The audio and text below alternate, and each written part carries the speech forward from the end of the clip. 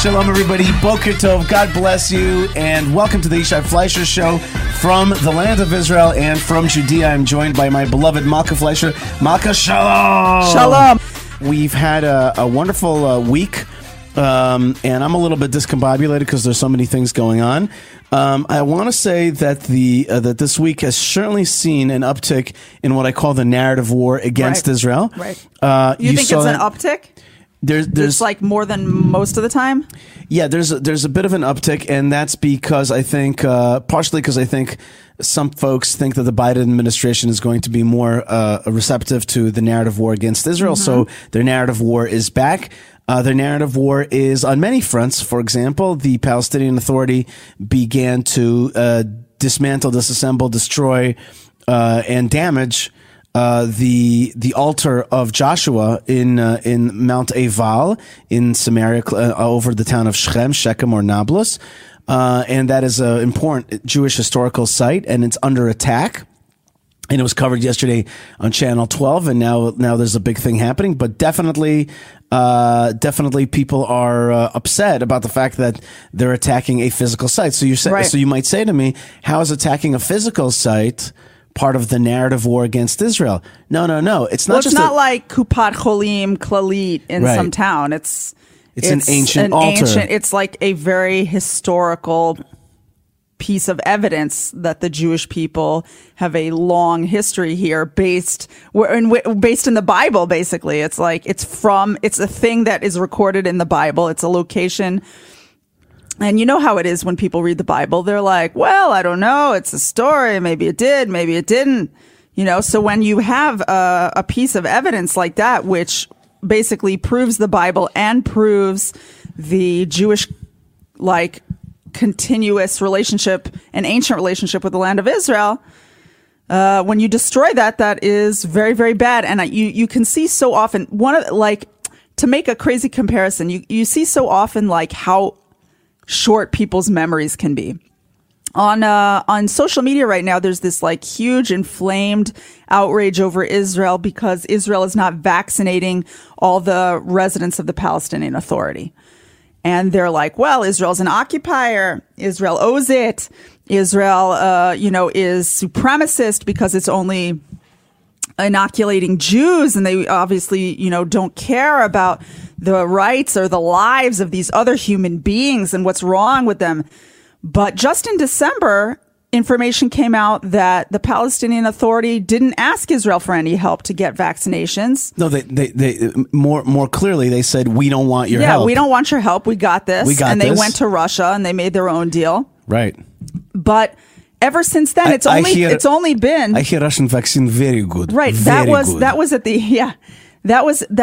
the end of December. So now we're at the end of February. That's 2 months, right? December to January to February, right? That's 2 months. And already people they cannot remember that. And I'm constantly putting this link up to a JPost article that I found on this topic up on different people's threads where they're talking about the, disgustingness of Israel and how it's not vaccinating the poor Palestinians. So if the memory of people can't make it for 2 months, how's it going to make it for 2,000 years, right? More like 3,000 years. 3,000 years. More than 3,000 years, right? So the altar of Joshua has been physically attacked in Mount Eval, and that is part of what we call that's the wing of the narrative war, which is history erasure, the erasure of Jewish history. So that's one attack. Then we have the ICC, the International Criminal Court at The Hague.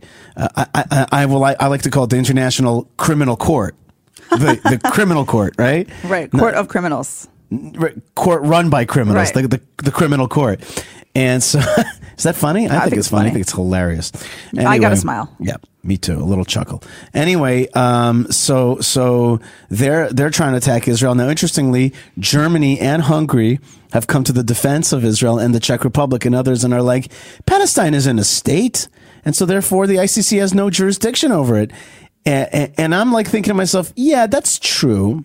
But and there's a legal way to explain why the ICC has no jurisdiction, but there's another little problem, which is there is no war crimes. What are you even talking about? Go to places where human beings are under attack, not here in Israel, where human beings are treated in a pathway of liberty, a pathway of seeing the value of each individual person. Like the blood libel is an amazing thing. The blood libel is when you have the most decent people being attacked for the most indecent thing, right? Here's my scenario. The ICC is like, the Jews are making matzah out of Christian babies. And then the Germans and the Hungarians are like, well, you don't have jurisdiction because of this matter. That's the only way they know how to operate, though, these days, is to talk in these, this technical matter. It's like, no, nobody's making matzahs out of children. The whole thing is absurd. And so I'm annoyed with that, but definitely. Which wing is that? That's the legal wing. Right. That's the legal wing. So that's different. Right, of the narrative war. Right. That's a different branch of the narrative war. So there's the legal wing, there's the historical erase history wing, and then also we're under attack right now on Wikipedia. Okay, Wikipedia is you know, it's like a big body of voting. You know that you vote on if things are true or not. You vote on truth. What do you mean? You can vote on Wikipedia? That's the only way that things get decided, because there's a lot of arguments, and at the end, it's a decision process made by vote. Anytime I've ever tried, and I haven't tried very often, but any time that I've ever tried to change an article on Wikipedia, it always seems to me like the person who wrote it gets to decide whether. Far from it. There's a lot of when you're arguing on big stuff. So at the end, it's a voting process, and the more you have vetek, what's that called? Experience, long-standing experience.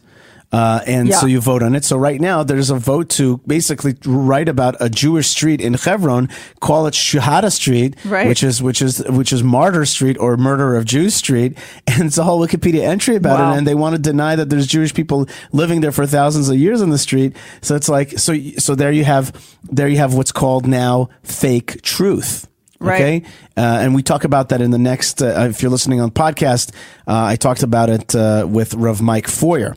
Seniority, Yaakov Walks of seniority. Thank you, Yaakov Walk. Thank you. And I want to also mention Paul Sunny, from Sunny, India. Love and support from Israel to Israel from India. And God bless you, Paul. Thank you so much for saying shalom to us. I just want you to know that Malka and I have not yet been to India, but that is definitely, yes, we would like to go. Definitely on the bucket list. And whenever I've made any talks to big international groups, so it looks something like this. I'll talk to Columbia University, and everybody will be like, I'll be like, Jews have rights in Judea. We've lived here for 3,800 years. Here's what the crowd looks like. No. They're just looking at me. And there's always one guy who I don't mean to stereotype, may look Indian, and he's like this, always like, yes, I am with you. And inevitably, it's an Indian person comes up to me and he says, everything you say is right. We're with you. Right. And that's a powerful thing. So thank you very much, Paul, for your support from India, and we're looking forward to be there. And we have somebody who says, good morning from Biafran land. Biafran. Do you know what that is? I'm not so up on it, but I hear this name come up periodically. I really should learn more. Because there's a lot, actually, there's a lot of I'm sorry, I don't even know what outreach that is. from the I think, I don't know. I'm feeling a yes, little okay. bit. I'm feeling good underinformed yes, about something. We're gonna be more informed next time. No. Help me out now and explain to me what Biafran land is. I don't know what that is. Anthony, please explain to us where this is. That's right. And we have a good morning from a very cold Manchester, UK. And says Michelin, he's already saying, are you aware of Jews in Africa, Biafra? I am not, so let me know about that. And people are just saying hello from all over the world right now. I can't barely even keep up with it, but people are saying shalom from different places.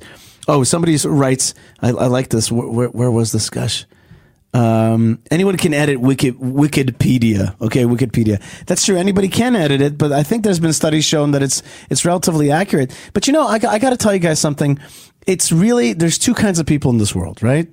There's just two kinds of people. People have, and the rest don't count, which is the kind that have been under media attack, and the kind that have never been under media attack. Like, if you've never really felt, it's like being in a terrorist attack. There's a difference between a person who's had rocks thrown at them and a person who hasn't had rocks thrown at them. There's a difference if you've ever had the sensation of being on the wrong side of the media, where the media and the narrative war will to call you bad names. Like, I'm recurrently called an occupier, a thief, a racist, an apartheid. All the time. Like, so like, which is crazy.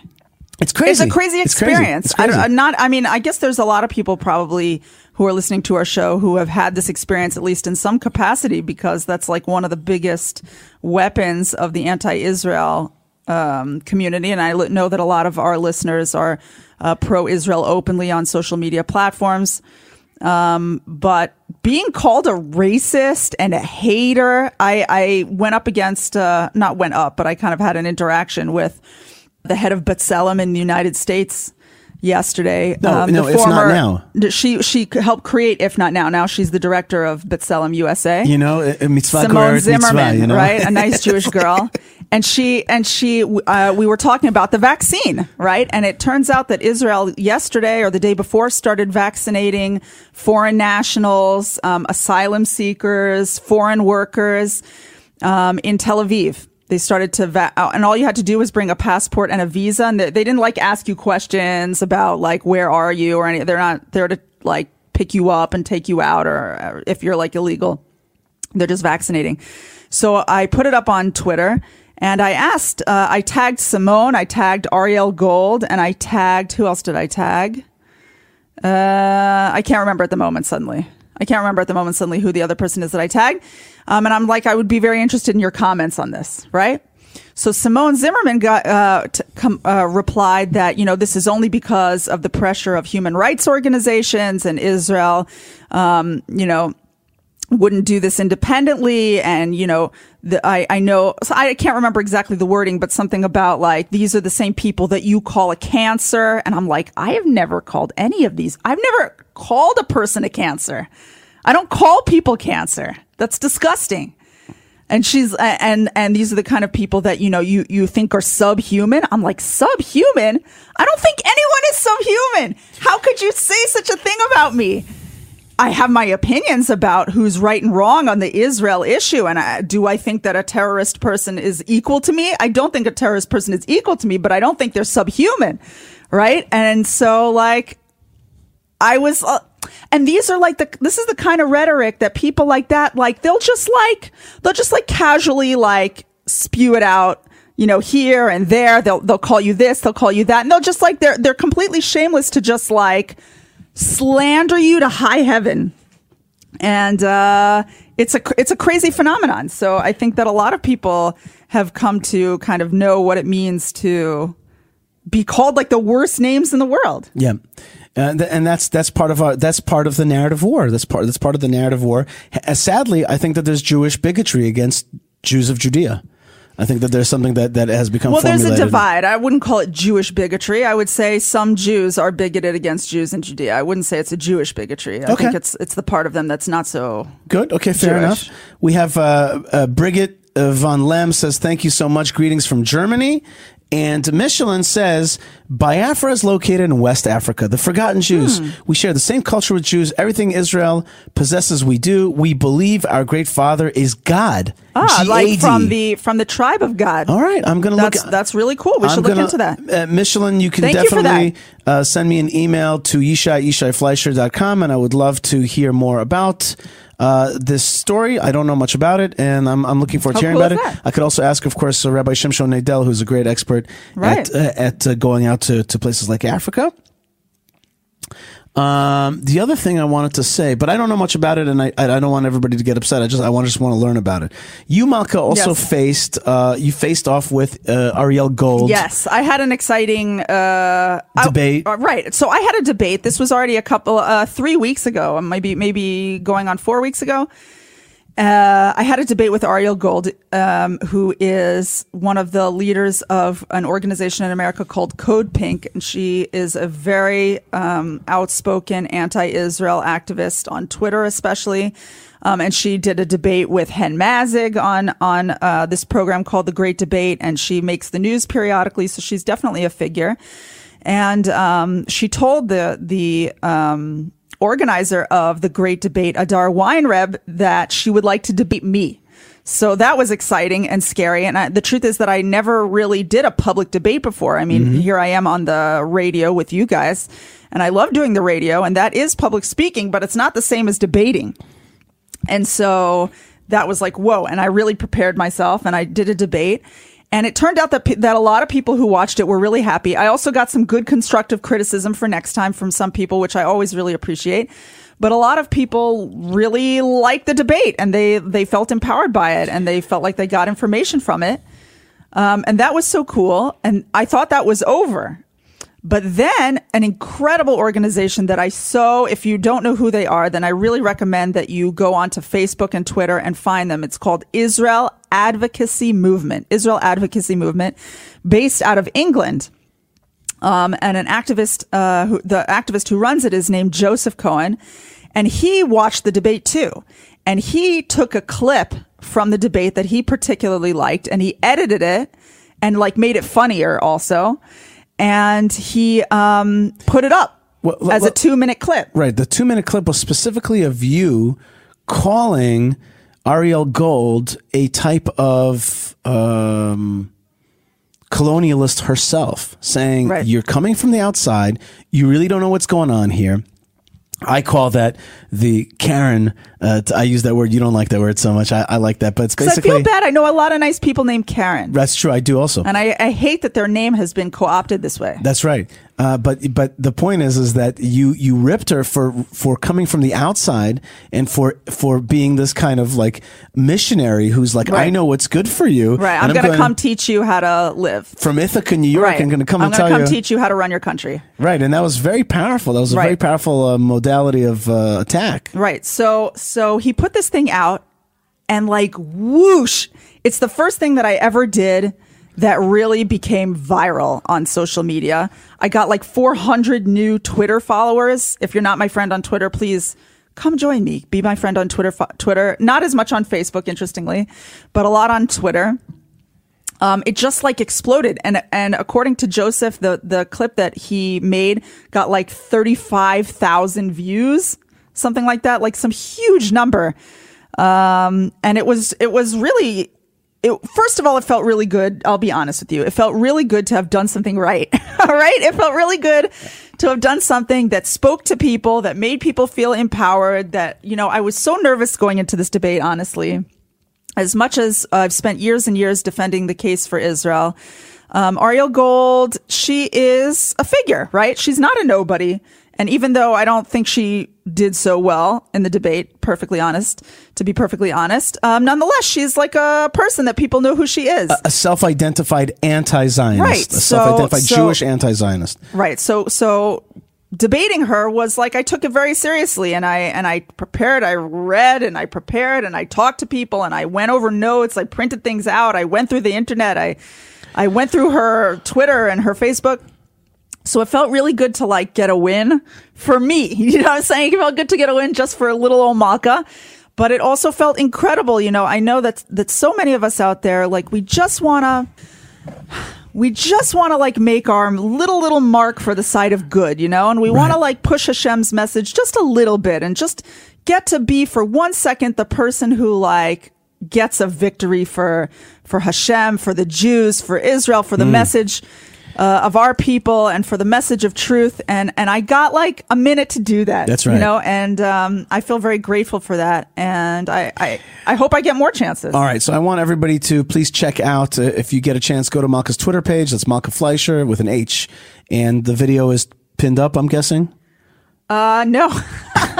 I should put it up. That is a good idea. I would pin that, Malka. Yeah, okay. ASAP, I will do that. Yes, it's also on my page as well. Speaking of Joseph Cohen, who made that video, Benji Zion says, Joseph Cohen and I have done some work with African Jewish communities, specifically in Uganda. For anybody who wants to learn about them, please find me at Benji Zion on Twitter. So absolutely, nice. Benji, great job. I also, my man Moshe Herman, who's here, who is a co-producer of this show and has two beautiful twins. God bless you, Moshe. We love you so much. He writes that background, though, and folks that are listening on podcast do not see the background is a beautiful picture of Moses facing the crowd, the throng of the Jewish people out in Sinai and bringing them the Torah. But as I'm looking, hold on, Max, hold on. This picture was sent to me by Johnny Lapidus,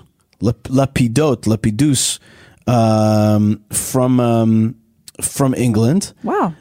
And it is made by his great friend, guru, spiritual guide, guitar teacher, and all-around amazing dude, Jeff Levy, from his humble abode in Manchester, UK. He's the artist of this, and he sent me other pictures as well. So I just want to say, nice. So that's our background. That's our background for today, and I really love Johnny. Maybe we'll use some of his other backgrounds in the future. But I wanted to make a funny comment and just say that if you're watching, it looks like we are facing away from Moses and sitting at a commentator's type table.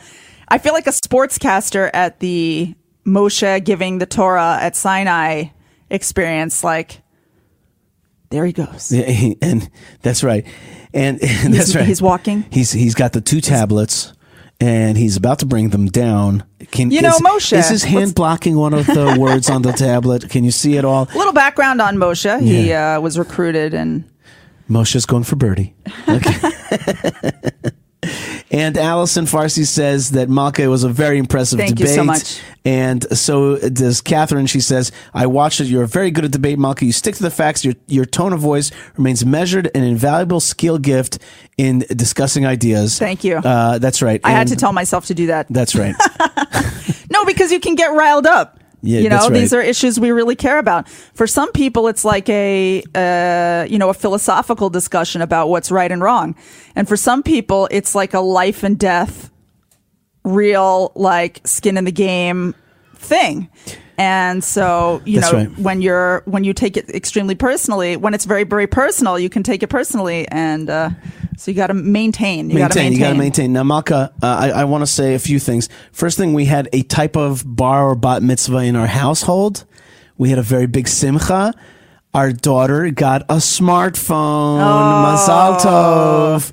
Mazal tov with a smartphone. That was a whole decision. That's right. And I'm very proud of her because she made it. We all made the decision together, but she also really made the decision that she's just going to use her phone, for camera, for WhatsApp, so that she can keep up with some school stuff and schmooze with her friends. Let's just be real. And she's very interested in video editing. That's right. Which we hope to exploit. I mean, enjoy watching. It's something we like to call child labor. Anyway, so we're hoping that she gets up on that. We're very happy for her. She's very excited. Yes, but we still should get that parenting app that somebody showed us. Boomerang. Yes, remember where you that? can watch everything they do. But it also helps you know where they are and all these things. Track the phone. If you have any recommendations on that and how to parent, parenting on the smartphone. Yeah, parenting in the modern smartphone thing. That would be amazing. Right. She told me she's not even gonna use YouTube. She's not gonna use any other apps, no games. We'll see. She wants to be responsible. We'll see. We're definitely going to help her be responsible, and ourselves all still have to be responsible. My biggest sin on the phone is just sometimes addiction to being on it. Right. All these things take energy, and we have a new sponsor, Malcolm. Very excited about our new sponsor. And this is the first sponsor that is not an Israel-based sponsor. All my other sponsors are Israel-based. You're going international. I'm going international here, but this one has an international message or an international appeal, and it's about energy. It's called Energy CX. Is our new sponsor. They help businesses meet, it's a B2B, they help businesses meet their energy needs and sustainability goals in all of the 50 states of the United States. In synagogues, in school, in businesses, in retail, and industrial. If you flip a light switch, Energy CX can help you with a new form of kosher energy. Okay. Kosher energy. Whether you simply want to pay a lower electric or gas bill or use less energy through conservation methods with innovative technologies like LED lights or smart thermostats, Energy CX has got you covered. Check them out on any of the social media platforms, and they're a very good website, which I visited, energycx.com. Just that simple. Yeah. And tell them Yishai sent you and get a high percent discount. That's a serious discount. 18% discount. So, I mean, it sounds to me like, so many people like to make the energy thing like a political thing, But I say, don't you want to spend less on your energy bill? Right. There's always some kind of cool tweaks that you can do to your situation to save some energy. Why not? Mm-hmm. And in this case, you get the 18% discount is a pretty fat discount. And they really help you. They really help you maximize your energy, and they're working with. And it's a Jewish business. It's a Jewish which business, is very nice. And whatever you're doing, you're just going to save money and do better for the world by keeping it a little cleaner. And environmentalism is not a left. Leaning a position. It's not. We're all into keeping the earth clean. We recycle in this house. Absolutely. There's nothing wrong with keeping our we beautiful have LED clean. lights. Right. We have, of course. So check out Energy CX. I'm very proud of the fact that they're sponsoring the show. They love to listen. My man Mark Rice loves to listen, and he's the head of this company. And he asked me to be part of the program, and I said this sounds like a beautiful thing, and we got to have or we got to be Orla Goyim, a light to the nations. Nice. An LED light. Right, that's right. To the Goyim. God lights, little God lights, okay? And also, interestingly enough, Energy CX is also hiring right now. Ooh, so we're your one-stop shop for everything right now. That's we can right. Get you a good price on your electric bill and a new job. That's right. So who couldn't use some extra shekels in these crazy COVID times? So check out Energy CX. And wait, what are they hiring for?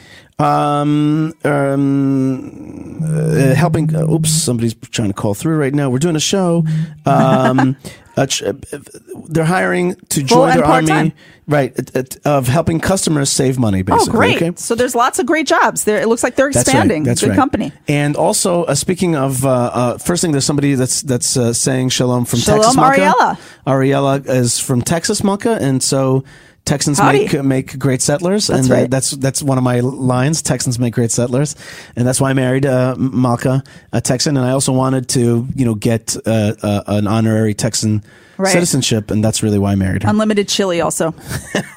You do make great chili, Malka. Thank you. Speaking of making great chili, our friends at Prohibition Pickle make great meats, great pickles, great herring, all the stuff that goes well with whiskey or vodka, depending on your thing. And they have such an incredible little store in Gush Etzion here in Judea. That's right. So check out Prohibition Pickle, and they're a sponsor of this show. They make liver. Yeah, and if you like a little chopped liver with your kiddush. And I had some fantastic salami from my man Chaim, who really made it happen. So order for yourself here in the land of Israel, or for somebody here in the land of Israel. They are not yet in international, especially in COVID times.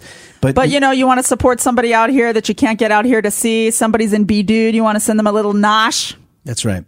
Something to perk them up a little bit. Right. And if you want to be like Moses back there behind us, or if you want to have this glowing countenance, okay, then check out our friends at Salves of Jerusalem. Yes. Salves of Jerusalem. They will salve you up, okay? You will have salvation. Oh, out of Jerusalem. Salvation out of Jerusalem. I like that. Oh my gosh, I made that up just now. Amazing. How did you say the word weird? I thought I made that. No. It's weird, Malka. It's weird. I would be nowhere without you. Believe me, I'd be in the trash heap in New York City. Anyway, so that's some of the stuff that's happening here. Anything else, Malka? I think you get a discount if you mention us. 10% discount, of course. Yeah. And they have a really cute Instagram account. You can see them filling up their little tins with their beautiful little elixir of life. That's right. And if you need a little, so that's Salves of Jerusalem, yes. salvesofjerusalem.com, coupon code Yishai, bang, you're going to be so happy. You're going to get 10% off. And also if you need some beautiful beard balm. Beardification. If you need endearment, okay, it will bring you a lot of endearment from your significant other. If you want some non-toxic organic masculinity from Judea. You like that one? That was a good one. Yeah, I didn't expect that. Yeah, non-toxic organic masculinity from Judea. Go to go to aleph-male.com, like alpha male, but aleph male. It's cool. And type in coupon code Yishai. Also, you get Yishai 10, and you get 10% off over there. And I think let's just mention very quickly, one of the great sponsors of the show is the Land of Israel Network. Many great programs here. My man Ben Bresky does great editing, and Tabitha and Moshe gets it out to the world. Tabitha gets it out to the world. My woman Yocheved, she not my woman, but like my man our type. Girl. big girl. GRRRRRL. That's right. And she girds and makes it happen. Okay, and that's Yocheved and all the good folks that make the show happen around the world. Thank you so much. And so that's the Land of Israel Network. That's all the folks that make the show happen. And Hebron Jewish Community is found at hebronfund.org.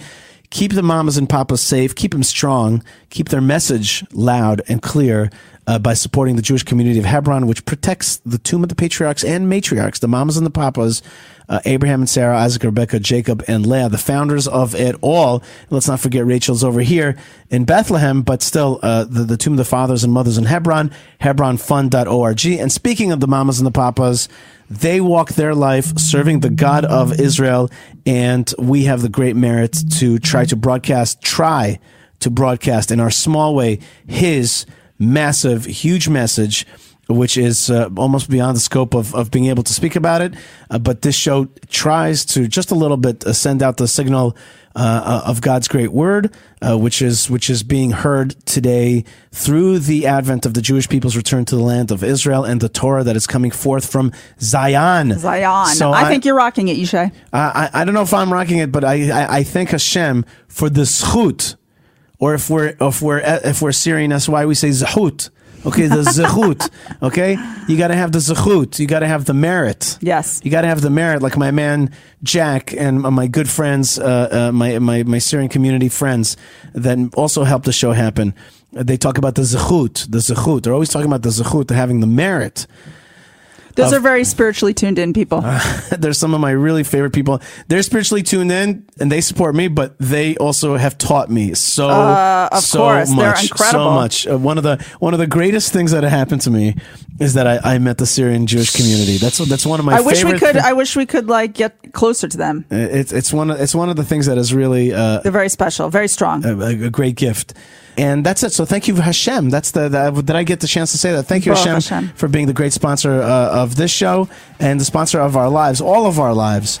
And if you're listening on podcast, stay tuned to Rav Mike Foyer and myself covering the Torah portion of Mishpatim, or you can just go below in YouTube and Facebook and Twitter and check out that broadcast as well. So that's it, folks. Shabbat Shalom and God bless from the land of blessings. Shabbat Shalom, you guys. Only good news, only good health. Amen. Thanks, Malka. Shalom. Shalom.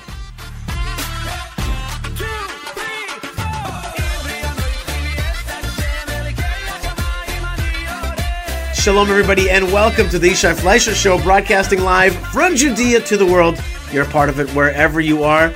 And shalom to Rav Mike Foyer. Rav Mike, shalom, and thank you so much for joining us today. Oh, shalom, Yishai. It's good to be with you here at the top of Mount Sinai. That's right, the top of Mount Sinai it is, because we're going to be dealing with the Torah portion of Mishpatim. And it's an awesome Torah portion. It's one of the few Torah portions where it's like a I like when they say decalogue. I know it's only about 10, but I like that.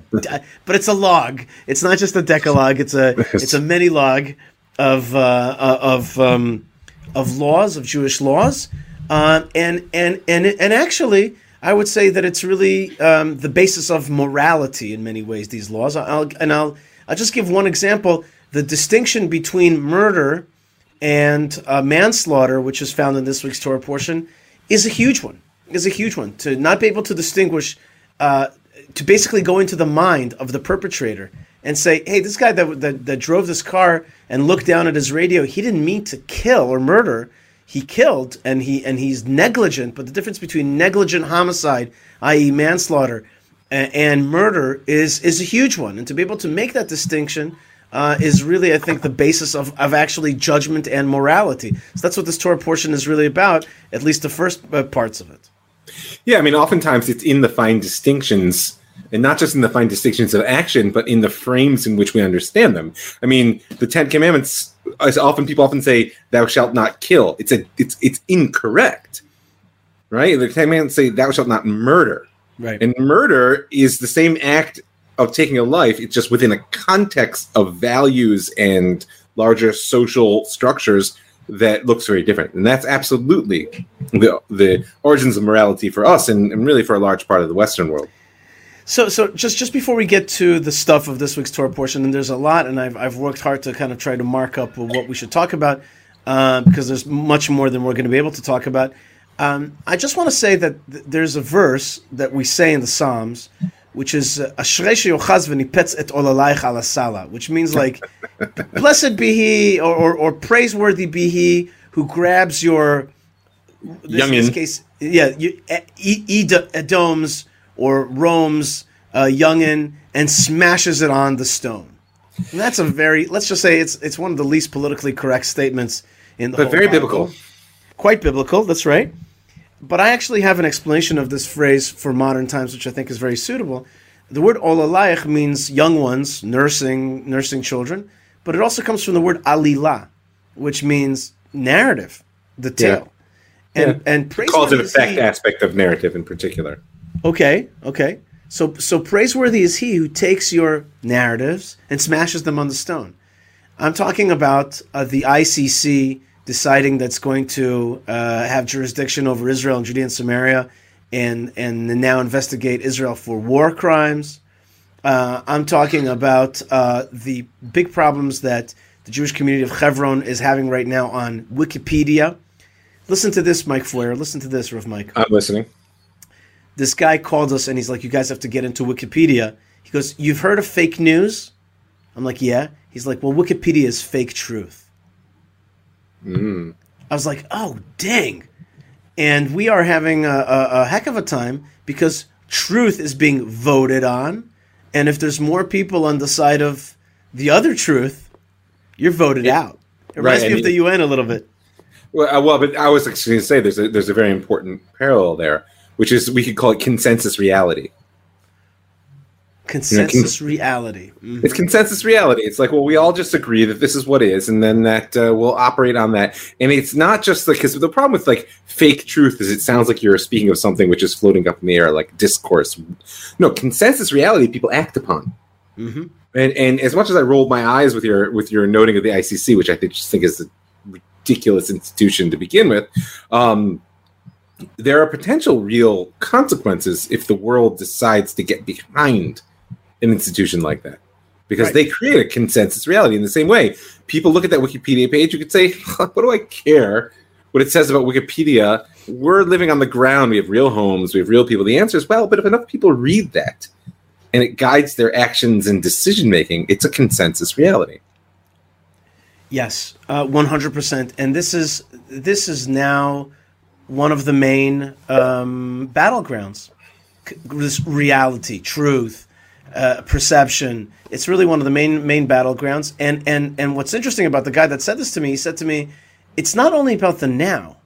What goes on Wikipedia and sticks is about what's going to be perceived on later.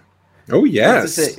Right. And that was an interesting way to think about that, which is like, this is not just a fight for the ground, holding on to the ground now. It's holding on to the intellectual ground and to the historical ground later down the line, and the way this whole generation is going to be perceived. And we're arguing about, street names. Shuhada Street versus King David Street. Yeah. Is it Martyr Street or is it King David Street? And by the way, both of these names came in the 70s. The minute that the Jews the heyday of martyrdom. Seriously? No, I'm not kidding. Yeah, it was the heyday of international terrorism. Right. That's right. And then I wouldn't doubt that Yasser Arafat himself gave the street in Hebron, which was, by the way, not a street 200 years ago. He gave it the street this name. But this whole narrative that's being weaved on the Hebrew Wikipedia page, mind you, is one of Israeli occupation and theft, and no mention of Israel's ancient claim to Hebron, and also its pre-modern purchases of land and a community that has lived there almost in perpetuity for 3,800 years, perpetually for 3,800 years. So. That is, we are this what you call consensus reality or fake truth. This is a battleground right now. I just want to just point out push on it for a second, because a lot of the work I do in the Jewish story is about telling a story of the past in order to impact present and future. What you have here is people who have already decided, they've made their analysis of the problems in the present and what they want their future to look like, and they're willing to negotiate or reinterpret or just lie about the past in order to get that. You understand? And right. And in I wouldn't say in their defense, but if one were sort of inclined to be charitable, right? What they're saying is like, well, but the present is what really matters. Real people, real actions, etc. So therefore, if we can tell a story of the past that serves the present, that is morally legitimate. And now part of me agrees, but part of me would point out is that this is always the downfall of the narrow-minded and the dictatorial. It's because they really think they understand, in an absolute sense, the present and future. And so therefore they try to construct a past which is useful. And in the end of the day, what you're pointing out is that aside from the fact that we both believe that they're wrong, but the damage that they're doing is extensive. Let people know the reality and act upon it. Don't spoon feed them because you already know what you want them to do. Right, and people don't believe in freedom. And also you delegitimize the platform itself. You delegitimize the platform, just like the media has allowed itself to become delegitimized. And by the way, politics as well. Politicians are always decrying the fact that the people don't trust them. But why would you? Right, exactly. The courts, the media, the politics, they have all perjured themselves. They have all showed themselves to be... Oh my gosh. You know what? I mean, I just say to my wife every day when we're wondering whether our kids are going to go back to school or what's the next. I just say, and it's frustrating because, of course, the only reliable reality is the fact that it's unreliable. Right? That is the reality in which we're living right now, which is that you need to learn to adapt to the inconsistent, right? I just have taken to saying, well, let's just wait until our political masters have decided what our fate will be, and then they'll let us know. Right. Well, or how about this fact that you have to tell your children, don't trust this stuff. Like one of the main things today is you watch the news with your kids, and you're like, this is how you should trust this. This is how you should trust this. This guy's not trustworthy because of this. This channel's not trustworthy because of this. This court is not trustworthy. So be careful with that. And you basically teach your children that it's a world of distrust. You almost have to, in order for them to be able to filter through the systems that try to control you. And by the way, that's also the social media platforms themselves that their main interest is to get us hooked on them on their screen. Yeah, they're businesses. Right. But there's business on this business. Wait. There's a great dry cleaning laundry service called Zohar Dry Cleaning Laundry Service in Kikar Davidka, in the Davidka Square in Jerusalem. They're not trying to keep you in the door the whole time. They want to. No, they're trying to keep your business. Yeah, so that you give them the laundry and then you get it back. But my point when I said that is that people have an illusion that social media is somehow an altruistic means. Right. It's a form of communication there to serve human freedom and et cetera, et cetera. Okay, maybe, but bottom line, it's a business. It's a for-profit function, as is every newspaper you read, as is every news media outlet you watch on television, etc. And you can never lose sight of that. Sure, but to understand that because they're much more like drug dealers in the sense that's also a business, right, and that kind of business, like they need you addicted, not just as a customer, like coming back to the dry cleaning. You know what I mean? I don't think it's just a difference in business model. It's just difference in business model. But that difference is a big difference. There's a big difference there. Okay, there's a big difference in trying to keep somebody sucked into something for a long time, or giving somebody their clean laundry back. I don't think the guy at the laundromat is like praying at night that you spill soup on your shirt. I don't think the guy's like, I pray to you, God, that there's more dirty laundry tomorrow. No, he says this is part of the world, is dirty laundry. These guys, they pray. That's the truth. Right, but they pray, like, I want these guys to be, they work on, imagine if the laundry guy was also the same guy who made cups that made more spills. Right, the bottom of the Chinese takeout boxes. And it just like automatically would collapse as soon as you pick them up from the store. Yeah, I get it. Oh, look at that. Gosh, look at that. Oh, what a coincidence that I'm getting a 120% increase in stained shirts. Right, with oil. Exactly. Okay, I think we understood each other. Very good. Fine, fair enough. I do want to sound one more note in what you said, which is that teaching one's children to be skeptical of structures of power may feel painful, but it's important to note that has been the role of marginalized and oppressed peoples both throughout history and in the current day. You could go take a poll of the average African American and what they teach their children about police, as opposed to what, say, I was taught about police growing up.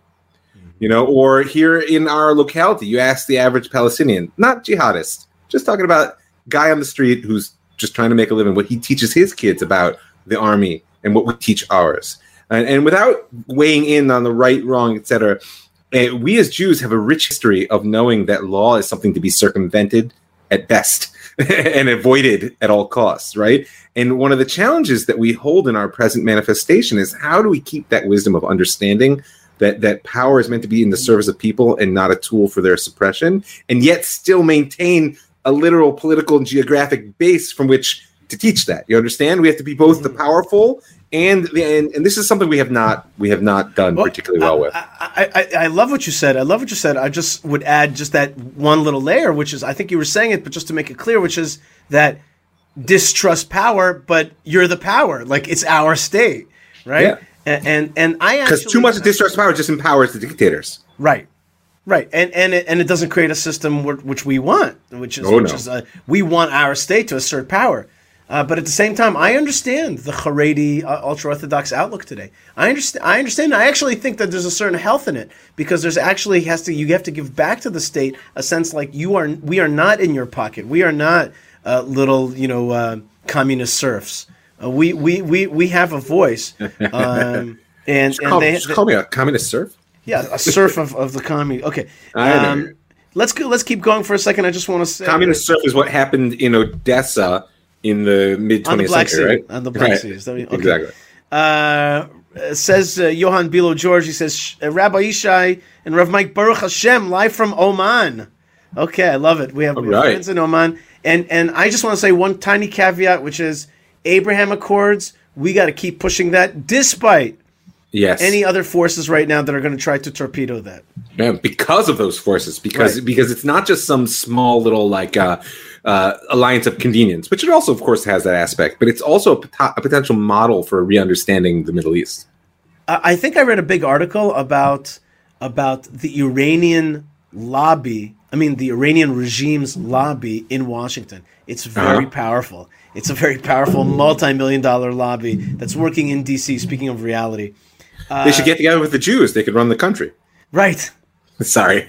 Well, the truth is that the Jews are together with the anti-Iranian lobby, which is the whole Los Angeles, Tehrangeles. Right. The Persian Jews.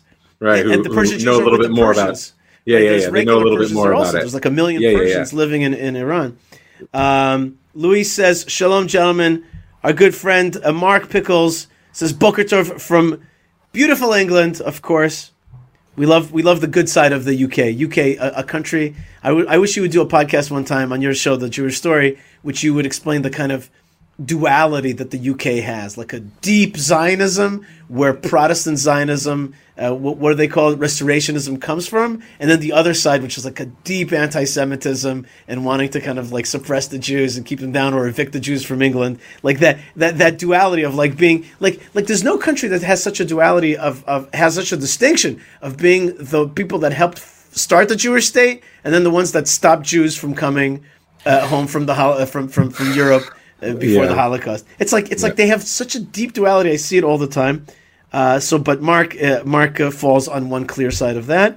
And then we have Shalom from Cyprus. I do not read the Greek alphabet. It's not even like it's similar more to the Russian alphabet, but I don't read Cyrillic. Right? Is that what it's called? Cyrillic? Is that the right? No, Cyrillic is the Russian alphabet. So what is this one called? The Greek one? I don't know. Okay. Dare I say it's Greek to me? Yeah. It had to be said. I'm sorry. Just let it go. Yeah. Oh, and here's a very interesting comment from Louise. She says, losing control of our narrative and public opinion has been our problem before. Does the Israeli government have a bureau who fights propaganda so that there's organized, cohesive response and strategy? Do you know any Jews? Organized, cohesive strategy? That picture behind you is the last time we were organized and cohesive. And that's only because God, in God's own glory, had to be there to make it happen. And even then, all it took was Moshe to turn his back for 40 days, and we were dancing around the golden calf. Right. We'll get to that in two or three portions. I actually want to just answer Luis one thing, which is, truth is, government doesn't do a good job of this. The private sector is better at answering anti-Israelism than and certainly our foreign ministry is considered one of the weakest ministries in Israel. Although whose responsibility that is an open question. True what you're saying, and we're not going to get into that. That's inside baseball, but I know what you're talking about exactly. But I can tell you that when I go to the foreign ministry, you know what? There's a lot of good people working at the foreign ministry. There's a lot of good people. That was not a pot shot at the foreign ministry. Right. I know what you were talking about. I just want to say there's some great folks, including some great Arabs, pro-Israel Arabs, who work at the foreign ministry. But still, it's the private sector that's going to do the best job. Including, if you've seen Malka's great response, little video, Malka's response to Ariel Gold. I heard she trounced her. Yeah, but did you see the short 2-minute clip of it? No.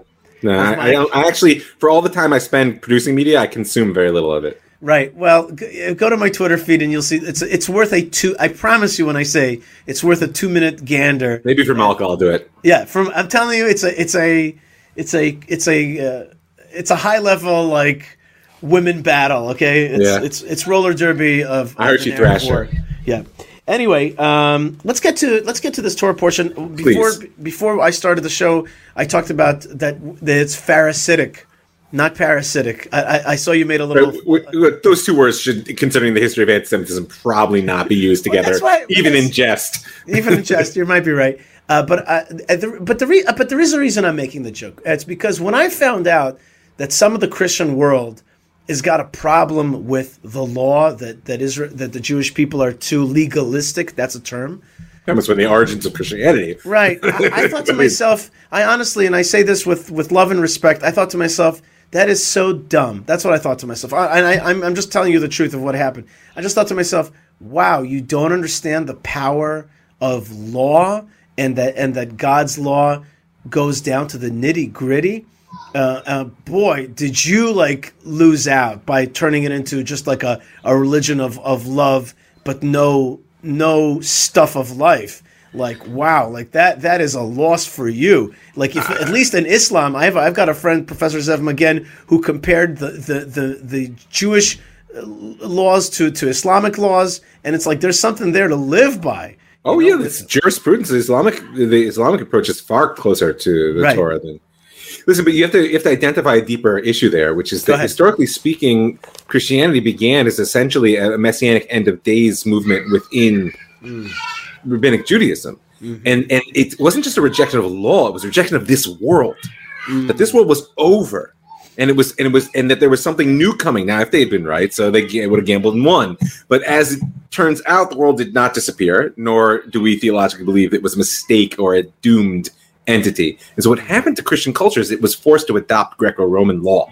Don't miss that. And people often say that the Roman Empire adopted Christianity. It's a phrase you hear. It's actually, in my humble opinion, a misnomer. Christianity adopted the Roman Empire. Ideas control bodies, not vice versa.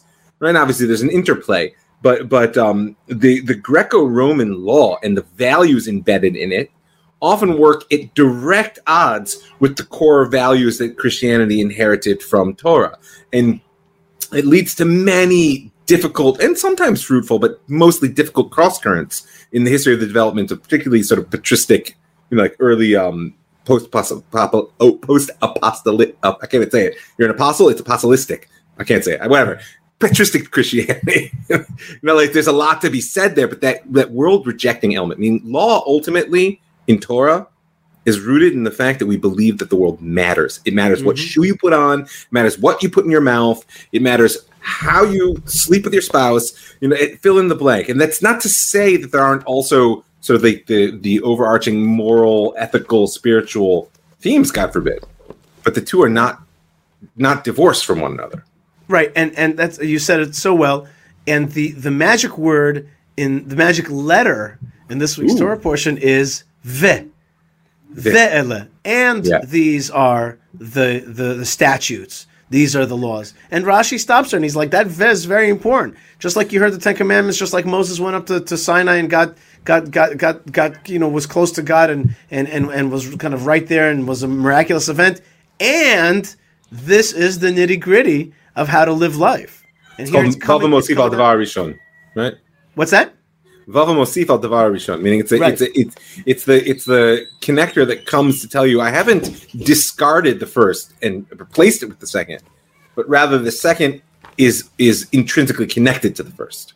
Right. So Rashi says Ma Rishonim Misinai Af Elu Misinai. Right. Just like the first things you heard, the Ten Commandments were from Sinai, so these nitty gritty laws are from Sinai.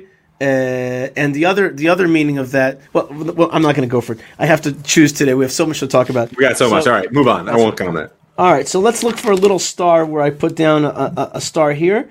And yeah, I have to. I'm telling you, there's so much info. I'm telling this to the listeners now that we have to really decide what to pick out and talk about today. I'm following your lead, man. Let's touch about this for a second. A slave. You own a slave. It's time for him. And now this slave got sold to you because he either was destitute and wanted to survive and live and thrive and have basically 7 years of livelihood. It's indentured servitude. That's right. Or he was caught in theft and could not pay it off. So that's another way of getting to indentured servitude. But that servitude, it's not a slave for life. It's a slave for a certain amount of time. It's time for that slave to go. But the slave says, you know what? I really, really like this life, and I'm comfortable here, and I'm satisfied here. I just don't need much more. The Torah says, well, you've got to actually put him to the doorpost and put an awl through his ear. Is that the word awl? Is that the right word? Yeah, correct. AWL. And Rashi says that this is a bad thing. This is there to show you that. First thing, why was it done in the ear to make the sign? Because Rabbi Yochanan ben Zakkai says, because this ear must have heard "do not steal" at Sinai, and it's still sold. Or that this ear did not hear that Bnei Israel, the children of Israel, are supposed to be servants to God and not to anybody else like in Egypt. But you notice that's Rabbi Shimon that said that. That's is that right? Valacha Amar Rabbi Yochanan ben Zakkai Valacha V'im mocher atzmo. Rabbi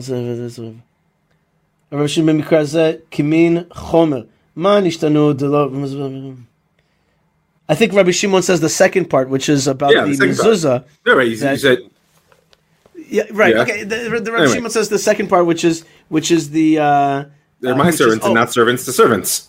Yeah, and he reminds us that why at the doorpost, specifically because the doorpost was that same doorpost that the Jewish people had to mark in order to get freedom in Egypt. So we marked it publicly as a place of freedom, and you're choosing to be a slave, and in a certain place, that's okay, right? You can choose that. There's a method for that, but it's not our favorite behavior. In a way, the Torah says, remember, Jewish people, you're free, and if you choose to be slaves, you got to mark that because that's not really your way.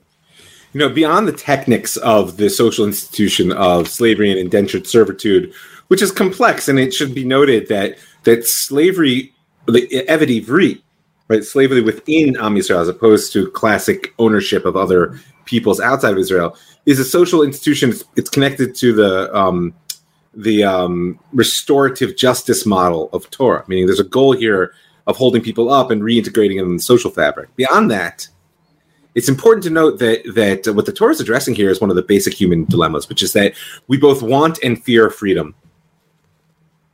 And when we find freedom, we often run as fast away from it as we can. Right. Right. And we've spoken about this before, and I've recommended to the listeners that they read Eric Fromm's book, The Escape from Freedom. Here, here the Torah is just going much more, I mean, in the Torah's fashion, much more visceral, which is that we're going to nail you to the wall on this one. You should know it's legit.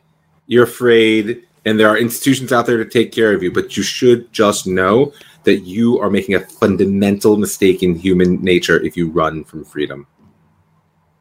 Right? You know, Rav Mike, one of the things that I've noticed that you really need to have intellectual honesty is courage. And I actually mean like very real courage, because the world really wants to shut you down and put you into a box a lot of times where you have to say what's politically correct. Politically correct is a relatively new term, but it's an old term. It really means that there's social pressures on agreeing to things. Speech. Right, and there's consensus reality. There's been many scientific experiments on this. The famous one is they put people in a room, they show them a ruler that's a foot long, and they say, well, we have here 7 inches, and in the room are all a bunch of plants that are part of the experiment. They're like, yep, that's 7 inches. And then there's the one guy who's being experimented on, and will he stand up and be like, the emperor has no clothes, or those are 7 inches? Right, that's not a foot. And the experiments showed that people basically sit tight and think to themselves, either I don't know, or maybe I don't want to make a fool of myself, or I certainly don't want to stand out. one of the things that I've kind of, like one time my boss called me into a meeting and I said to him, why do you want me in this meeting? And he says to me, Yishay, you're good at meetings because you ask questions that other people like don't want to ask. And it's something that I was like, oh, okay. I get that now. Like I basically, it's something to develop inside of yourself, this ability to be like, I am not going to just go with the flow. Right. I'm not going to go with the flow. I'm not going to say the thing that's supposed to be said. It's something to be trained with. But I think here that's related to what you're talking about, which is like freedom is scary. Having the freedom to say what you really think in front of the room, in front of the audience, that's not always easy. Even this morning I was thinking about, should I mention something in this week's Torah portion? Will it be politically correct or not politically correct? I had that thought. I caught myself. Right. You know what I mean? And we make that calculation, sometimes reasonably, but sometimes out of fear. Yeah, no, I think it's important to note that freedom also comes with a tremendous responsibility. And so therefore, the flip side of what you're saying is that sometimes my calculus also needs to be, if I exercise my freedom recklessly, who will be harmed? Meaning it's not just about social conformity and political correctness, etc. Sometimes it's also, wow, like I have a sword. I've been given a sword. And to swing it in defense of truth or real values is critical. But to just wave it around because I can is not an acceptable behavior either. Right. But I think that is, in today's society, more rare, that behavior than cowing a little bit. Okay, but although I would point out what it's done is it's made people assassins as opposed to warriors. It's not like the vitriol and the anger and the so-called truth speaking doesn't happen. One of the problems of social media as a platform is the anonymity it offers. People often say, "How could people really?" They look at talkbacks on anything. You probably have gotten. I can't even imagine the things that have been said to you, right? People wouldn't say that to my face. Most of them wouldn't have the courage, like you pointed out. And that anonymity turns people from warriors into assassins. And that is not a positive development for society. Right. And there's also a culture of stinging. There's a culture of stinging. Okay, speaking of murder of various sorts. Speaking of assassination. We're talking about the book of Exodus, Shmot, Chaf Aleph, 21, verse 13. A person who didn't hunt another person or didn't wait to kill another person, but it happened that God made him strike this other person in accident. I'm going to put for you a place that a accidental killer, a manslaughter, a unintentional killer can run to there. As opposed to the next verse, but when a person plans to murder his friend or his other, lehargo, to kill him, be'orma, in secrecy, me'im mizbachi, tekchenumut. You can even take him from my temple, from my tabernacle, from my altar itself. Gosh, that word is like a major block for you. I don't know why it's like an A. I'll try to remember. I look forward to the day when we can stand in the Mikdash and I'll point and say altar. Right. and so, but this is an interesting thing. You could take a person from the altar, and that can be understood in two ways. Either even a Kohen, before he starts his work and you found out that he's a murderer, you could take him from there. Or if a person is actually holding on to the altar. To the horns of the altar. Right, like a safe space, and I think we had the case of Yoav, right? Joab, who was holding on to the horns of the altar. He can be taken from there. In any case, the bottom line, Rashi says, listen, we got to make a distinction. The Torah makes a distinction between, as I was talking about earlier, between murder and manslaughter. For example, a doctor who's trying to heal somebody but gives them an overdose or the wrong medicine, or simply cannot save him and ends up maybe killing him, God forbid. Or somebody that gets lashes, and the right amount of lashes, but dies from it. Or a father who strikes his son in order to teach him, but God forbid kills him. Or a teacher, and gives examples. These people were certainly not trying to murder. You have to judge them very differently. Manslaughter, though it is a crime, especially when it's with negligence, than murder, which we talked about earlier. No, absolutely, and this. It's always a lesson I try to get across to my kids, which is just because you didn't do something on purpose doesn't mean you're not going to live in its consequences. Right? And I think that's one of the things that the Torah teaches here is a very beautiful sort of moral lesson that Rashi extracts here, which is a golin zchuta yedei zakain, right? That God brings it about that good things happen at the hands of those who do good. and evil happens at the hands of those who do evil. So there's always a bigger picture within which the things that we didn't intend to do but happen through us fits into. It's worthy of reflection at all times. Why did I have the opportunity to do an act of good, or God forbid, the opposite? Yefeh. How about the difference between stealing an ox or stealing a goat? If you steal an ox, you pay a higher fine than stealing a goat. Why? Because you've taken away. So one of the explanations, because you've taken away somebody's livelihood. That's one explanation. Another one is Kavod Abriut. Right, which is, let me get this right. I get confused about this. If a person you steal a goat, you're going to throw it over your shoulders and run. Right, which is kind of demeaning to even the thief. Whereas the ox are just you're gonna ick. Imagine the mess afterwards. So you lowered yourself, so you're gonna pay less because you're gonna pay less, because the reduction of your dignity is such that it is already to some degree compensation. Wow. Okay, that's a very interesting thought. Like that is really going into into somebody that you wouldn't think that's so important to go into. But if you into their mind. But if you stole somebody's ox, you didn't just steal his property; you also stole his future welfare. That is calculated in terms of the punishment that you get when you're caught. Right. It's also important to remember the relationship between pshat and drash in this case. Meaning, the pshat, the plain meaning of the text is like ox 5, sheep 4, zero. like that's it, right? But then the sages always want, as educators and as sort of moral instructors, want to extract a deeper level, which is, like you're pointing out, if I'm so concerned about the dignity of a thief that I'm going to make him pay less because he had to throw the sheep over his shoulder and he got to lead the ox out, then sort of al-chas kamar, all the more so I should be concerned with the dignity of those around me. Meaning it's not the explanation for why it is written such in the Torah. It's a lesson which can be learned from the fact that it is. There's an important distinction there. Very good, very good. The rest of the first few chapters deal with torts and really make up the huge body of tort law that Judaism has. Huge body of tort law, amazingly deep. Already, just the biblical text is very deep about it, and then the Mishnah and the Talmud and the legal codex that comes out of it is massive, and it's really the stuff that even young children. This actually made me feel like I want to learn with my son the Mishnayot of the 4 different kinds of injuries, the Shomrim, the Nizikim, Arbavot Nizikim, and all they that. Come together in the text here, right? And we're talking about either people that guard your stuff. There are different levels of what's it called? The guards? Is that the?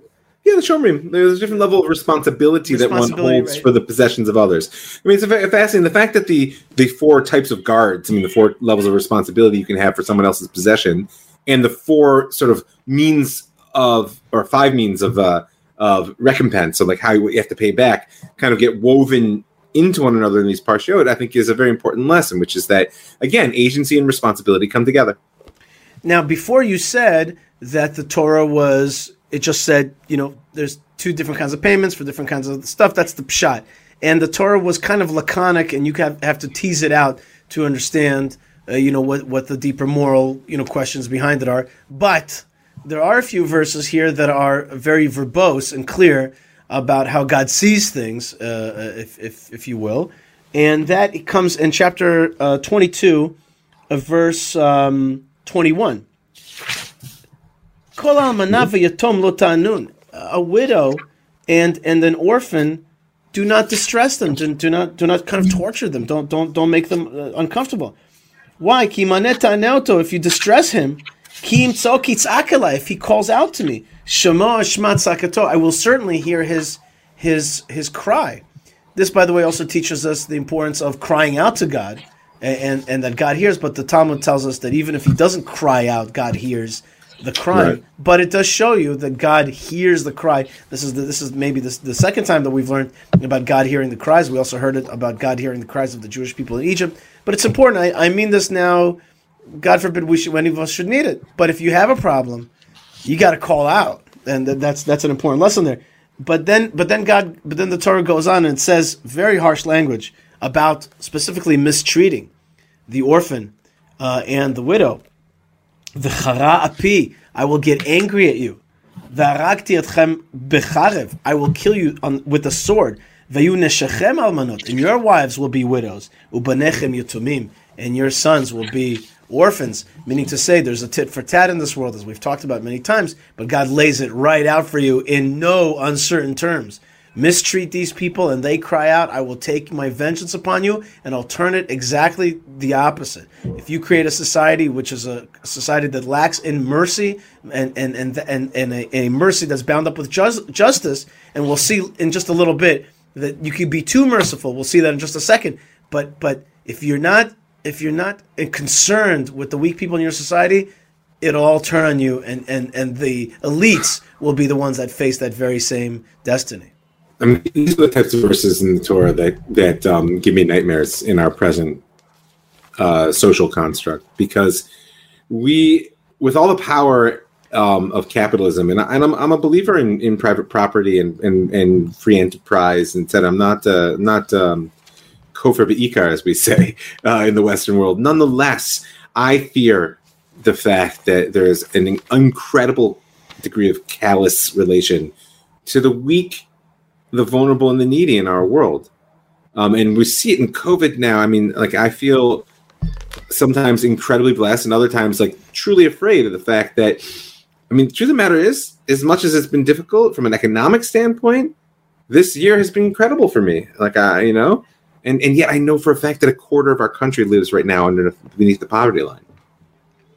And it's okay. I do. It's tzedakah is a mitzvah, and I do. But I'm looking to our government, to our leadership, to say this is the fundamental problem. Not just, God forbid, people getting sick and dying, but look what's happening. And if we don't, this is the thing, is that God has said explicitly, I'm going to take you down, and it's going to hurt.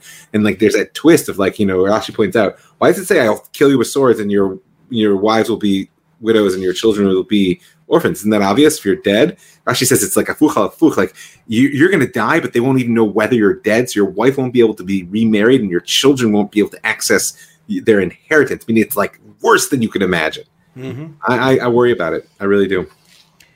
I think that I think we could also take it just on a personal level. If you know people that suffer like that, the kindness that you could give them, the small kindnesses, can make a huge difference in their life. If you can bring a smile to the face of an orphan or a widow or people that are weak in society, that's a tremendous gift. Not always are those people easy to deal with, by the way. No. But if you can, it's a blessing. Let's leave it at a blessing. And in fact, let's make a blessing right now for somebody who is suffering from the COVID virus. We have Jay White, who says, "Shalom, gentlemen. Good to see you both again. My mother is recovering from COVID, but still in the hospital, sedated. Wow. Please say another blessing for her, Yvette Bat Irene. Be healthy and well. We want to pray for Yvette Bat Irene to have a refuah shlema, to have full health and recovery, and amongst all the people around the world, so many people who have this illness and others that need speedy recovery. And just a good thought about somebody else may return to all of us that say amen, and be blessed back in our homes as well. So Yvette Bat Irene, come back soon from the hospital. Amen. Here's an important one. I think an important one. This is verse 27, chapter 22. Elohim lo tekalel. Do not curse a judge or maybe a powerful person. Or God.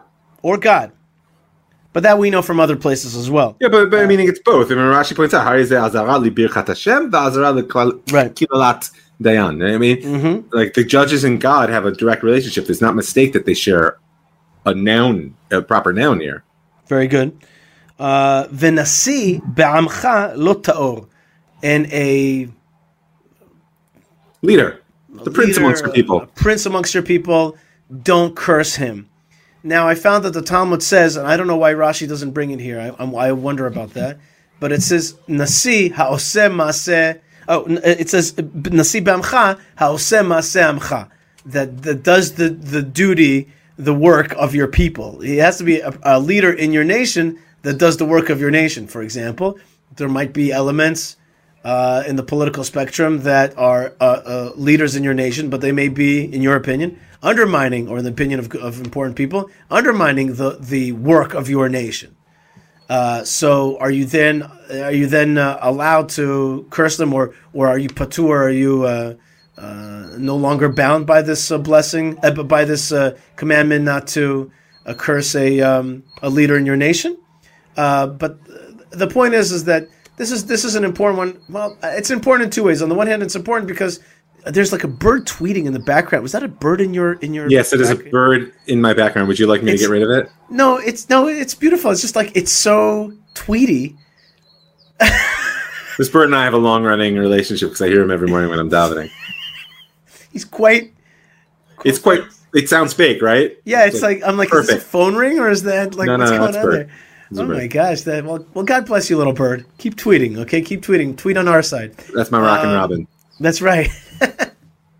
Okay, don't curse a leader in your nation. That's what we're saying. What do you think? Yeah. I mean, I'm as a guy who just confessed to having no faith in the political system. I mean, what am I supposed to do? Now, this is no faith is not cursing.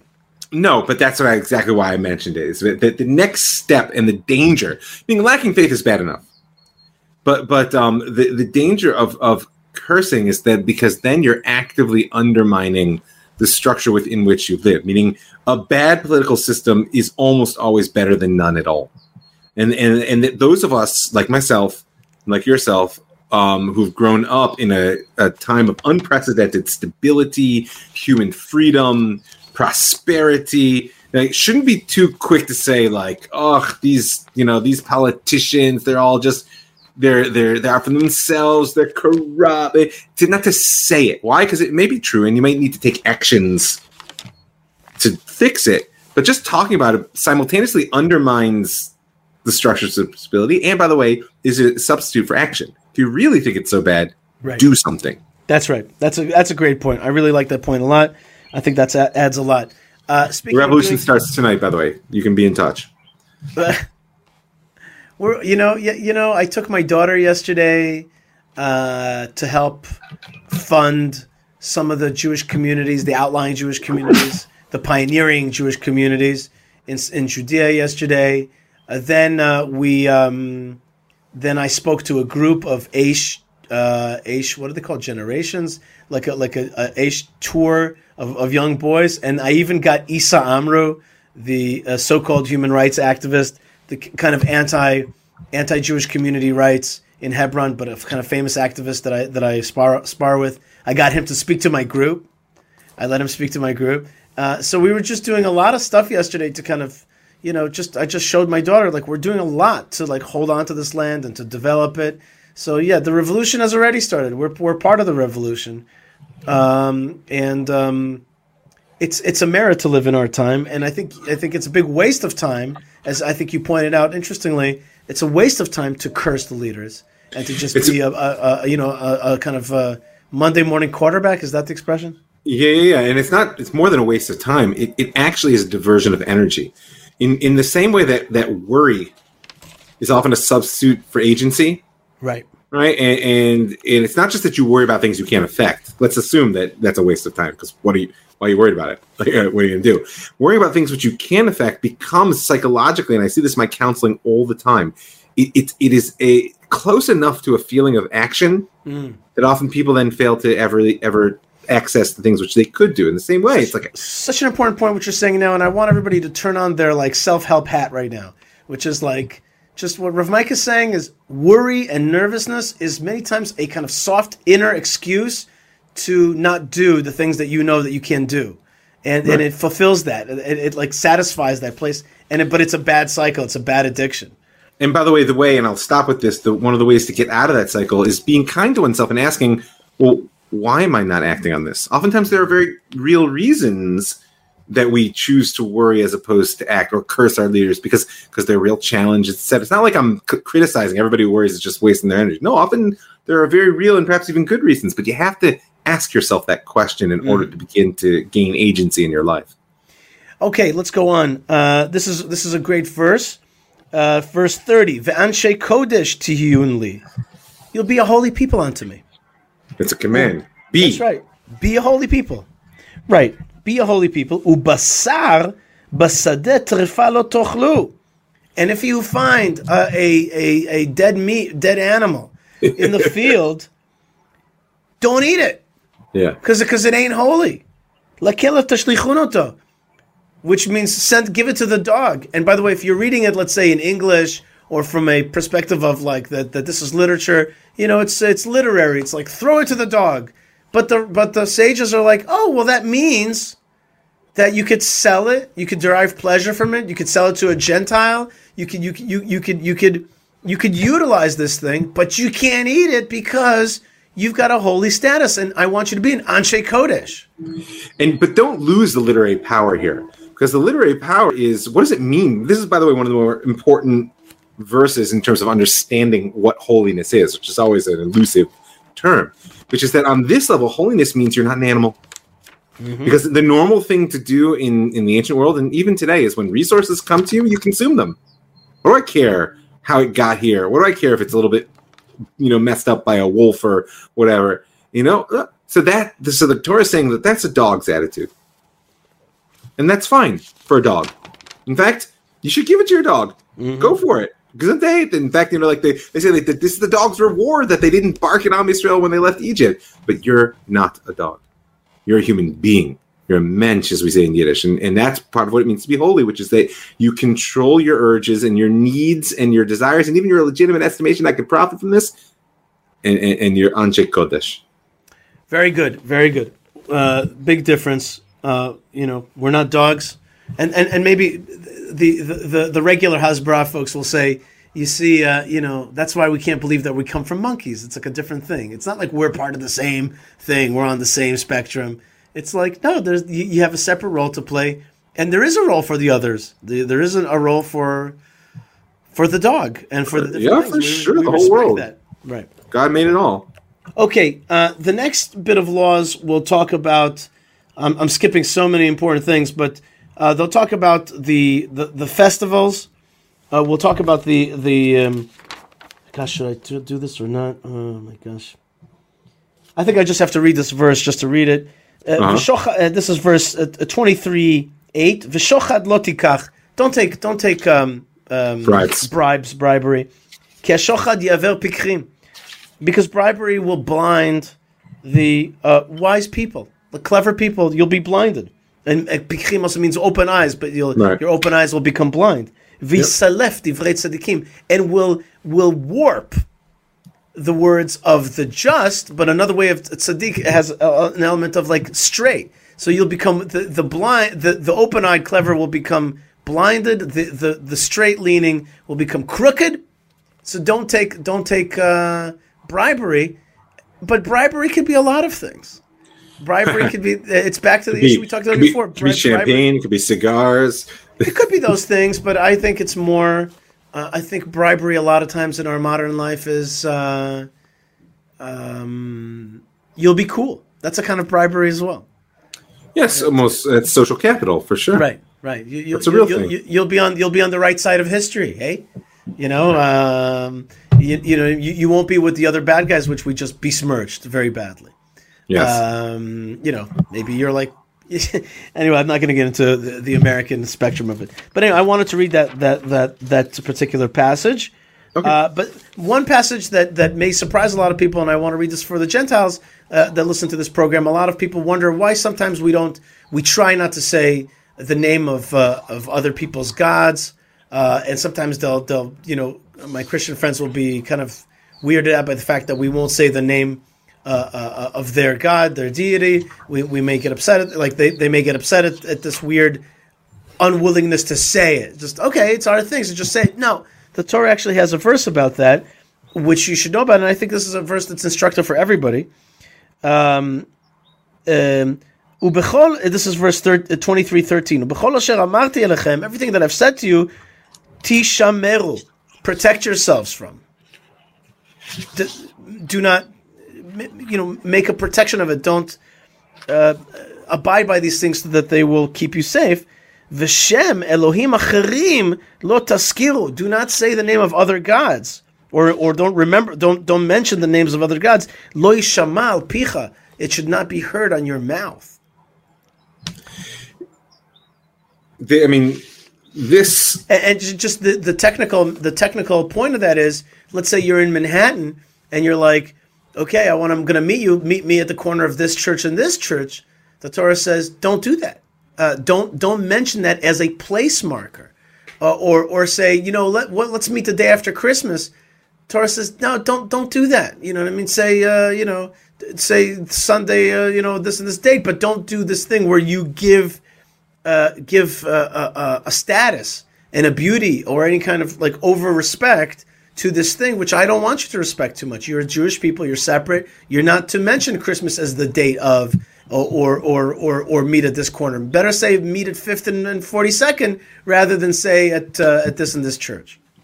And in many ways, this is an expression of where we began in this idea of the problematics of consensus reality, right? Meaning what the scene that is portrayed behind you, and we believe to be the beginning of an exposure of a deeper layer of what will ultimately be a human reality. But the problem is that the Jews are just like everybody else, so therefore we can easily fragment. And so what God's saying is that don't use these as your reference points. Right. Don't, because this is not about worshiping, like you pointed out. This is not about idolatry. Obviously, there's a connection. It's about what frame do you use for the world in which you move. It's very similar in that respect to the fact that, according to many opinions, one shouldn't count the months as numbers from the secular calendar, because it says that Nisan is supposed to be the first of months. Right. So that you can't. It's not that you can't say January, February, but you shouldn't say the second month in reference to February. Right. Because that's not your frame of reference. That doesn't mean it doesn't have its own legitimacy in its own place, but that's not our thing. That's not what we represent in this world. And I think that distinction is very important. I want to tell you about a certain thing that happened to me once. I was at a rally, the 9th of Av rally that's run by the Women in Green organization, and I was asked to speak in English there, and it was like a fast night, fast day, and I was speaking there in front of a lot of people, and there was a lot of cameras and stuff, and I said something to the effect of, God does not. I said Jewish people are liberal. That's a tendency that we have, and that means that we believe in liberties, we believe in people's rights, and we believe in people's rights to and value. But at the same time, I asked, are we liberal with God? Do we believe that God has got His rights? And he says about this holy city, Jerusalem, and it's a Tisha B'Av night, which is the night that we remember the destruction of Jerusalem, the year we pine away for the rebuilding of Jerusalem. And I said, are we liberal with God? Because all God asks is, He doesn't say take down mosques and churches and other places. He doesn't say go around the world and destroy them. Conquer, right. Right. He doesn't say do that, but He says this tiny little place, Israel, this room, my room, in my little room, I want it to be empty of these things. I want it to be a place for the service of the way I'm passing on to you the Torah. There's other places in the world for those religions and those ways, and I'm not taking it away, but give me my little room. If you give me my little room, the whole world will be transformed. And this was caught on video, and a lot of people who don't like the things that I stand for. What you stand for, right? Right. So they used that video, and my wife and other people said to me, maybe you should take off this video from YouTube or whatever it was. And I said, no, I'm not going to do that. I'm not going to kowtow to this. Like, yeah, it's not like very favorable in a politically correct environment, and yes, they'll use it against me. But I'm just going to have to stand by what I said. I didn't say anything wrong. I just said this little place is where God wants this thing. And I'm not going to be forced to recognize your thing as co-equal in this small place. And that's not always very popular. I'm sure it's not popular what I'm saying right now. But it's our truth. And to be able to say that it's our truth. Yeah, it's very hard in the world, which on one hand has sort of like elevated and glorified that notion of it's my truth, this is my identity, etc. But somehow when it comes to certain categories, and Am Yisrael is always up there, not you. Right? Because your truth is an inconvenient truth, to borrow a phrase. Okay, so that was a very interesting discussion, and now do you have, how many more minutes do you actually have with Mike Feuer? A few, but not many. Like what? Like 7 minutes? Yeah, we can do 7. Okay. But like really 7. Yeah. First thing, I want everybody to join Rav Mike's other show, which is the Jewish Story podcast, found at jewishstory.co, and also his spiritual guidance work, which is found at ravmike.co. ravmike.com. That's right. That's right. And that's very, very helpful to a lot of people. Saving marriages and stuff like that. Even dieting advice. Forget about it. You're gonna get a spiritual makeover, and you're gonna be renewed and rebuilt. Spiritual makeover. You like that? No, actually, no, I don't. But it was funny. Yeah. Well, funny's good in its own way. What I want to do right now is I want to read in English the seventh Aliyah, part of the seventh Aliyah, and I want you to stop me whenever you think it needs to be commented upon. Okay, that's okay. What I read this thing and I'm like, I just got to read this out loud, and you could stop me and pause me anytime. Here we go. There shall be no woman who loses her young or is infertile in your land. I shall fill the number of your days. I shall send my fear before you, and I shall confound the people amongst you whom you shall come to, meaning to say your enemies that you're coming to the land and you'll fight with. And I shall make all your enemies turn their back of their neck to you, as in run away. I shall send the hornet swarm before you, and I will drive out the Hivite, the Canaanite, and the Hittite before you. I shall not drive them away in a single year, lest the land become desolate, and the wildlife of the field multiply against you. Little by little shall I drive them away from you, until you become fruitful, and make the land your heritage. I shall set the border from the Sea of Reeds to the Sea of the Philistines. Some people tell me that Eilat is not part of Israel. There you go, from the Sea of Reeds to the Sea of the Philistines, and from the wilderness onto the river. For I shall deliver the inhabitants of the land into your hand, and you shall drive them away from before you. So just pause for a second. Yeah. A lot aside, right now, next year is the sabbatical year, Shemitah year. So I've already started my learning, and it started with the question of the borders of the land. Mm-hmm. And the reality is the borders of the land is a complicated historical process, and right. I think that's important to appreciate, that this is part of what God is saying here, is that, like, I have an ultimate destination, which is this full extent of the kingdom, but it's not a magic wand, people. Right? It's, first of all, contingent on all these mitzvot, these commandments I've given you, and second of all, it's still process oriented. Mm-hmm. Okay, sorry. I just want to tell you very shortly. I was with Noam Arnon, the legendary spokesman of Chevron, yesterday in the car for half a day, and I asked him big questions, and he just said to me, "It's a time of opportunity." The whole question is, are we going to seize the opportunity or not? That's the question here. I was like, what's the grade that we're getting for this third arrival of the Jewish people in the land of Israel? He's like, it's all a matter of opportunity. Are we seizing the opportunity or not? Anyway, let's keep going. Right. From yes, you shall not seal a covenant with them or their gods. They shall not dwell in your land, lest they cause you to sin against me, that you will worship their gods, for it will be a trap for you. So pause. You gave me the power, so I'm going to hit again. Yeah. No, it's a very important lo tichot lahem brit. So it's a very specific term here, that a brit, a covenant, has two aspects in biblical thought. One is the contractual, which people are often familiar with. I'll do this, you do that, we'll make a deal. But that's not actually what's being spoken about here, because elsewhere in the Torah it speaks about the idea of mas and shi'bud, right? Taxation and subjugation, which sound harsh in our ears, but frankly, as people who live even within a democracy, we can understand what taxation and subjugation looks like. Sure. But the other side of a covenant is it's in sort of its unbreakable element. That it is a commitment to one another which transcends the utilitarian functionality of contract. And that you may not do, says God, because I need you to fill this land. Mm-hmm. Right? It's, I think, a very important usage of brit here. Yeah, and I think that we are missing the opportunity to hold on to our land. Certainly traveling through Judea yesterday, I saw a lot of missed opportunity. But part of that is because we don't know how to relate to the very real human beings that live here. That's part of that, certainly. Part of that is that we've been coming out of 2,000 years of fear is not an easy. But those two, but those who don't, they're directly related. Meaning the fear mentality is like an all or nothing mentality. Either cower in fear or destroy, right? And neither of them is a viable strategy right now. And unfortunately, since we've been basically muddling the situation for over 50 years, we've made it worse and worse. We've created realities that didn't need to be struggled with in our relationship with the Arabs of this land. It's That's absolutely true.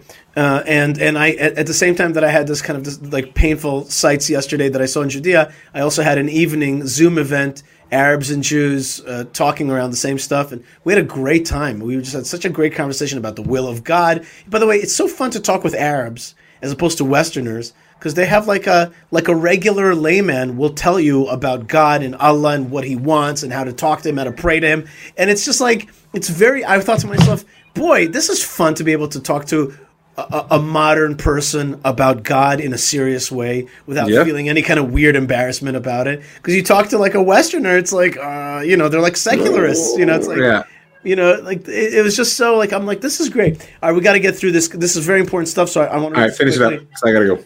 Yep. To Moses, I also have a meeting, by the way. Oh, I think you're late. I actually have to go. Yeah. All right, so I'll just read this. I gotta leave in 5 minutes. I gotta leave. To Moses, he said, "Go up to Hashem, you, Aaron, Nadav, and Avihu, and the 70 elders, and you shall prostrate yourselves from a distance. And Moses alone shall approach Hashem, but they shall not approach, and the people shall not go up with him." Moses came to the people and told the words of Hashem and all the ordinances, and the entire people responded with one voice. They said, "All the words that Hashem has spoken, we will do." And I want to skip a little bit. 1 second. It's a long aliyah. I was so surprised you had to read it all. Because I thought it's so important. Moses, Aaron, Nadav, and Avihu, and the 70 elders ascended. They saw the God of Israel, and under his feet was the likeness of sapphire brickwork. And it was like the essence of the heaven in purity. Against the great men and the children of Israel, God did not stretch out his hand, and they gazed at the God, and they ate and drank. I mean, I can't, there's no way to address that. Is that honestly some of the most, it's clearly meant to be some of the most mystical phrases in the Torah. And I love it that it's bound up in the Torah portion where it's like the law and the technical of tort law and all that. And then it's like, and by the way, they saw God and they gazed upon the sapphire brickwork, whatever that means. We're going to leave it as a mystery. We'll leave it as a mystery. That's right. Do I. Rav Mike Foyer, I want to wish you a Shabbat Shalom. I want to thank you so much. I also want to say that I got a great package of stuff from Prohibition Pickle this week, and I hope that you will as well. I wanted to mention, thank you, Buster. I also I have a delivery coming, and I'm so excited. I don't know who it's from. It hasn't yet been revealed to me. So whoever you are out there, thank you. All right, Prohibition Pickle is one of the sponsors of our show, and check them out on Instagram and Facebook. And they make our Shabbos awesome. They can make your Shabbat awesome if you're in the land of Israel. Great. I even got my favorite. It's almost ineffable. The ineffable name, salami. Yes, it was delicious. And there's many more sponsors. We'll talk about it later tonight. I'll be back on live again. For now, I want to thank everybody for being with us from all over the world. Catherine says, always thought-provoking. Tadar Rabba, Rabbis Mike and Ishai. Shabbat Shalom. Thank you, Catherine. Thank you very much. Rav Mike, thank you for taking your time. God bless you. And may Hashem help us learn this Torah portion, understand it, its depth, and also learn its further depths in the Mishnah and in the Talmud. And then finally, of course, to making it really, being able to pass it to our children and making it part of our real life. So thank you so much, Rav Mike. Amen. Shabbat Shalom. Shabbat Shalom, everybody. God bless. See you soon. And I'm out. Lots of blessings. Write me an email, yishai@thelandofisrael.com, yishai@fleischer.com. Always here for you. And we'll be back with more live programming here on whatever you're watching right now, and more great stuff. Thanks to all the listeners. Thank you to my good friend Lou Weiss, who's helping produce the show. Lou Weiss says, thank you, rabbis. Shabbat Shalom. Thank you, guys, and God bless. Blessings from the land of blessings, and Shalom.